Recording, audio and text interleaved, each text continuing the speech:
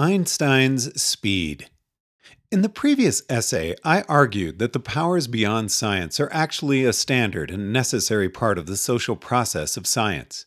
In particular, scientists must call upon their powers of individual rationality to decide what ideas to test, in advance of the sort of definite experiments that science demands to bless an idea as confirmed. The ideal of science does not try to specify this process. We don't suppose that any public authority knows how individual scientists should think, but this doesn't mean the process is unimportant. A readily understandable, non disturbing example. A scientist identifies a strong mathematical regularity in the cumulative data of previous experiments, but the corresponding hypothesis has not yet made and confirmed a novel experimental prediction, which their academic field demands. This is one of those fields where you can perform controlled experiments without too much trouble. Thus, the individual scientist has readily understandable, rational reasons to believe, though not with probability 1, something not yet blessed by science as public knowledge of humankind. Noticing a regularity in a huge mass of experimental data doesn't seem all that unscientific. You're still data-driven, right? But that's because I deliberately chose a non-disturbing example. When Einstein invented general relativity, he had almost no experimental data to go on, except the precession of Mercury's perihelion. And, as far as I know, Einstein did not use that data, except at the end. Einstein generated the theory of special relativity using Mach's principle, which is the physicist's version of the generalized anti-zombie principle. You begin by saying, "It doesn't seem reasonable to me that you could tell, in an enclosed room, how fast you and the room were going. Since this number ought to be observable, it shouldn't ought to exist in any meaningful sense." You then observe that Maxwell's equations invoke a seemingly absolute speed of propagation, c, commonly referred to as the speed of light, though the quantum equations show it is the propagation speed of all fundamental waves. So you reformulate your physics in such fashion that all the absolute speed of a single object no longer meaningfully exists, and only relative speeds exist. I'm skipping over quite a bit here, obviously, but there are many excellent introductions to relativity. It is not like the horrible situation in quantum physics. Einstein, having successfully done away with the notion of your absolute speed inside an enclosed room, then set out to do away with the notion of your absolute acceleration inside an enclosed room. It seemed to Einstein that there ought to be a way to differentiate, in an enclosed room, between the room accelerating northward while the rest of the universe stayed still, versus the rest of the universe accelerating southward while the room stayed still. If the rest of the universe accelerated, it would produce gravitational waves that would accelerate you. Moving matter, then, should produce gravitational waves. And because inertial mass and gravitational mass were always exactly equivalent, unlike the situation in electromagnetics, where an electron and a muon can have different masses but the same electrical charge, gravity should reveal itself as a kind of inertia. The Earth should go around the Sun in some equivalent of a straight line. This requires space-time in the vicinity of the Sun to be curved, so that if you drew a graph of the Earth's orbit around the Sun, the line on the 4D graph paper would be locally flat. Then inertial and gravitational mass would be necessarily equivalent, not just coincidentally equivalent. If that did not make any sense to you, there are good introductions to general relativity available as well. And of course, the new theory had to obey special relativity and conserve energy and conserve momentum, etc. Einstein spent several years grasping the necessary mathematics to describe curved metrics of spacetime.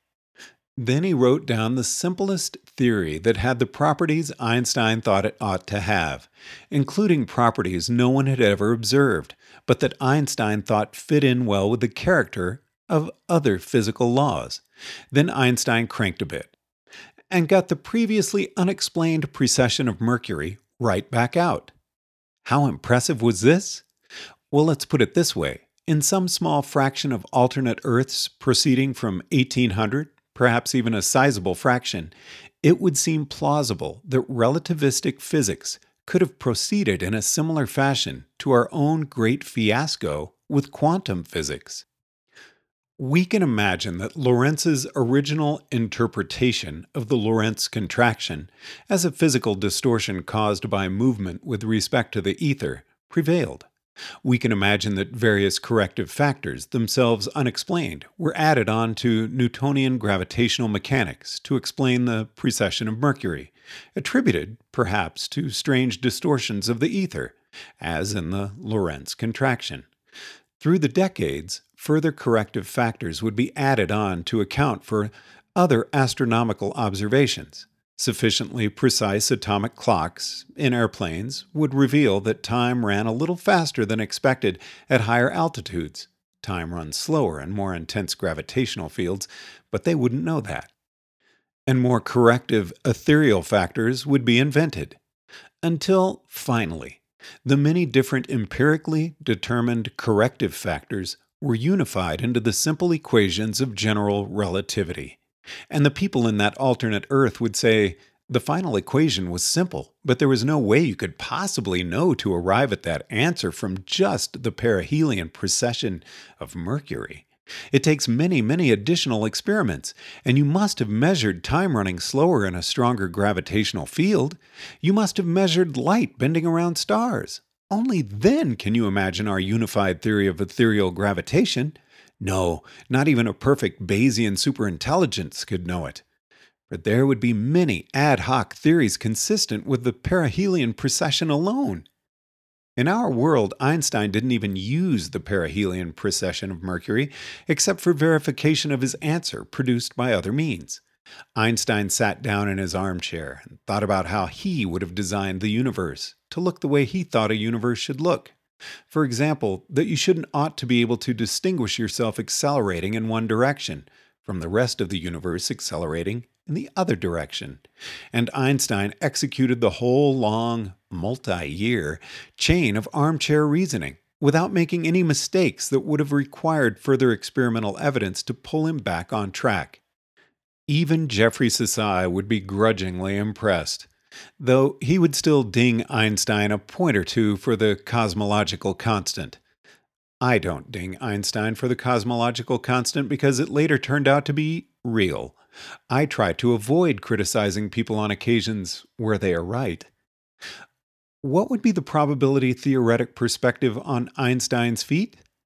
Rather than observe the planets and infer what laws might cover their gravitation, Einstein was observing the other laws of physics and inferring what new law might follow the same pattern.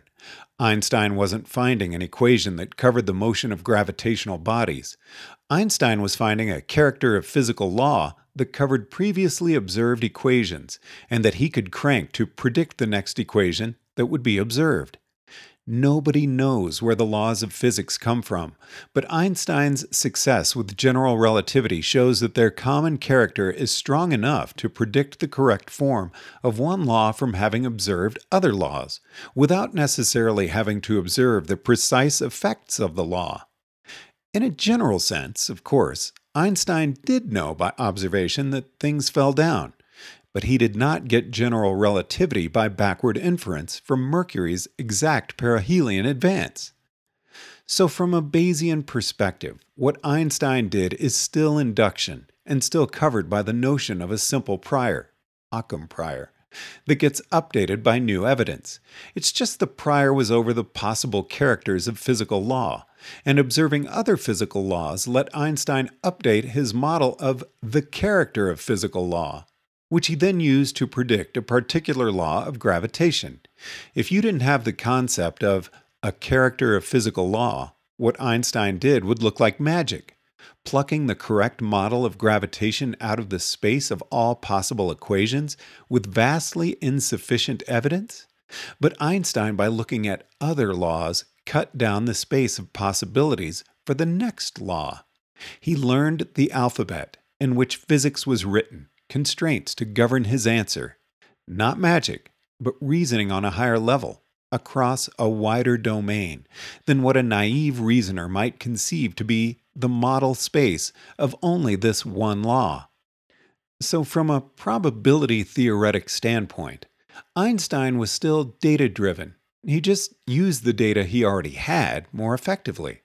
Compared to any alternate Earths that demanded huge quantities of additional data from astronomical observations and clocks on airplanes to hit them over the head with general relativity. There are numerous lessons we can derive from this. I use Einstein as my example, even though it's cliche, because Einstein was also unusual in that he openly admitted to knowing things that science hadn't confirmed.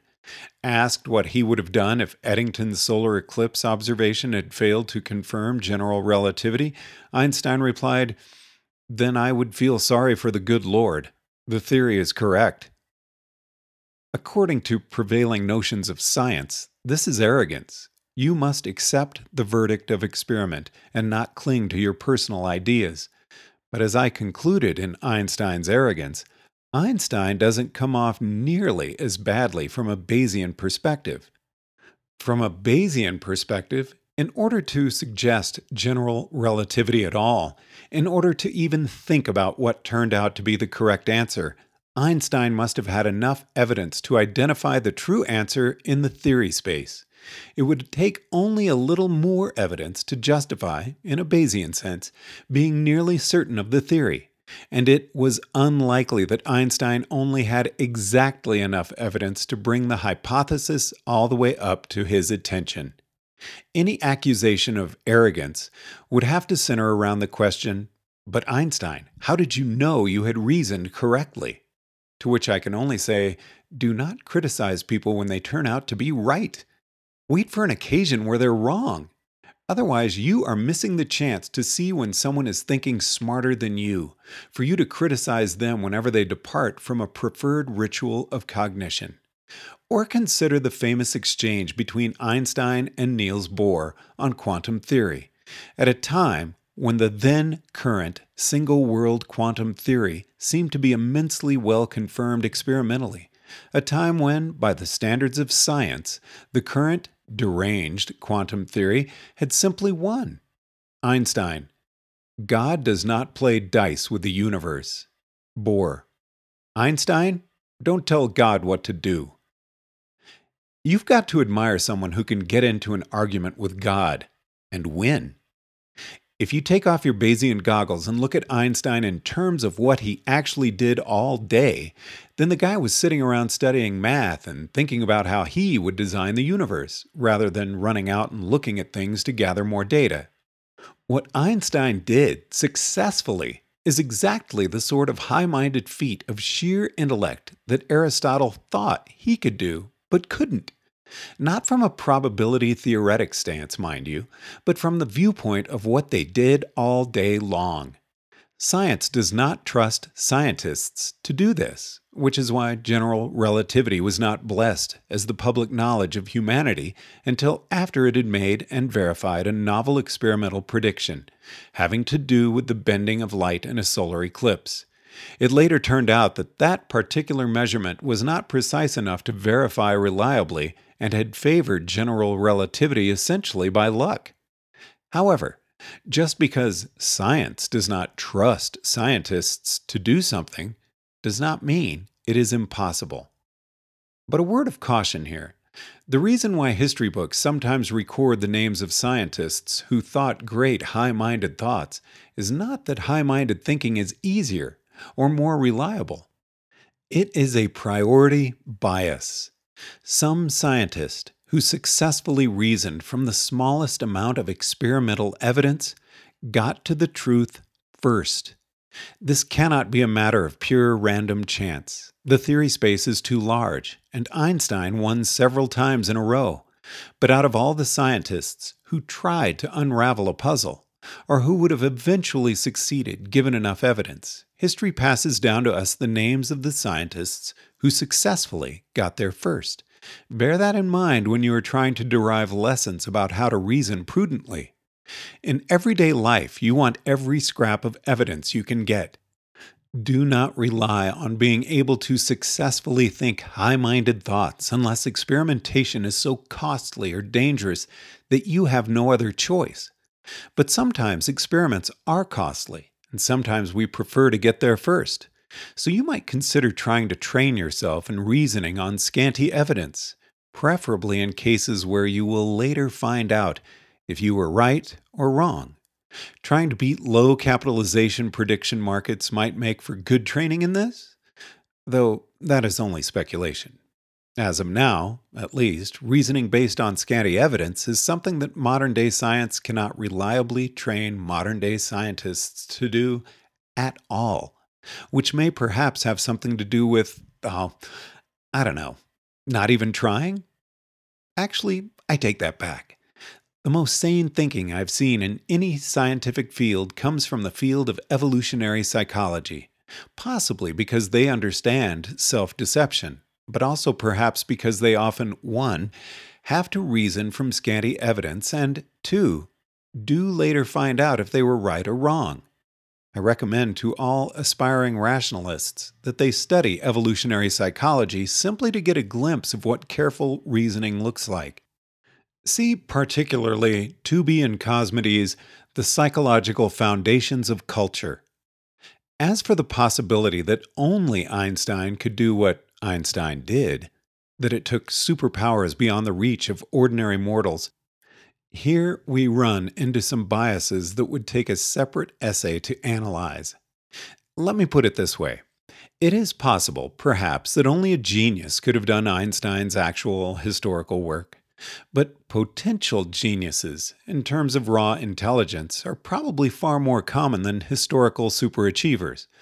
To put a random number on it, I doubt that anything more than 1 in a million G factor is required to be a potential world class genius, implying at least 6,000 potential Einsteins running around today.